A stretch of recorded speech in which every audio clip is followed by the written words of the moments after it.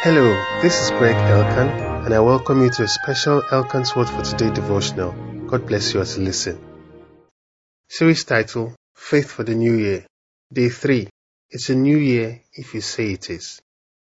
Whatsoever you shall bind on earth shall be bound in heaven, and whatsoever you shall loose on earth shall be loosed in heaven. Matthew 18:18.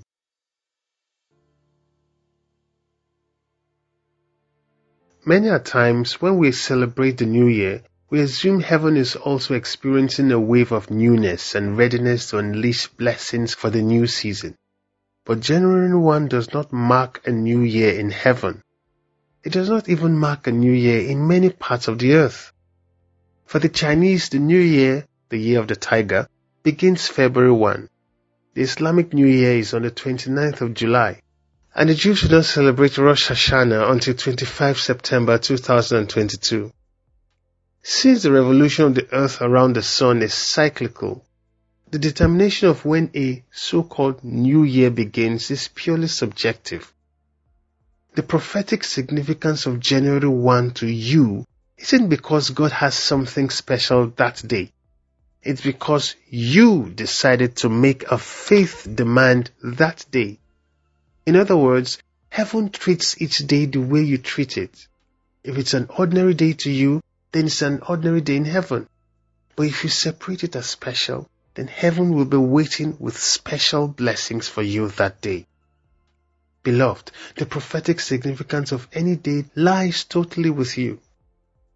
Now, while God will just as readily respond to you if you made a random day like July 16, your own new year, it does help when other people share your enthusiasm and faith for that day.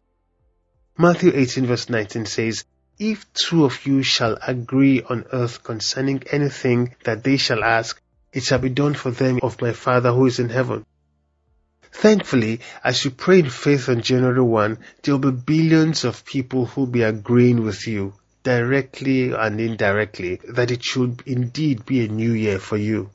So take advantage of this season then, and let your faith be strengthened in your prayers, your confessions, and your prophecy. And as you take out time to declare that it's a new year, it shall certainly be so for you in Jesus' name. Amen. More blessings await you today. You'll not miss them in Jesus' name. This was an audio recording of Elkan's Word for Today, the WhatsApp devotional by Greg Elkan.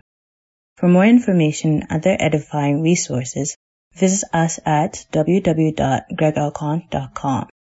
That's GREGELKAN.com. You can send your comments or questions by WhatsApp to 234-813-664-2912. God bless you.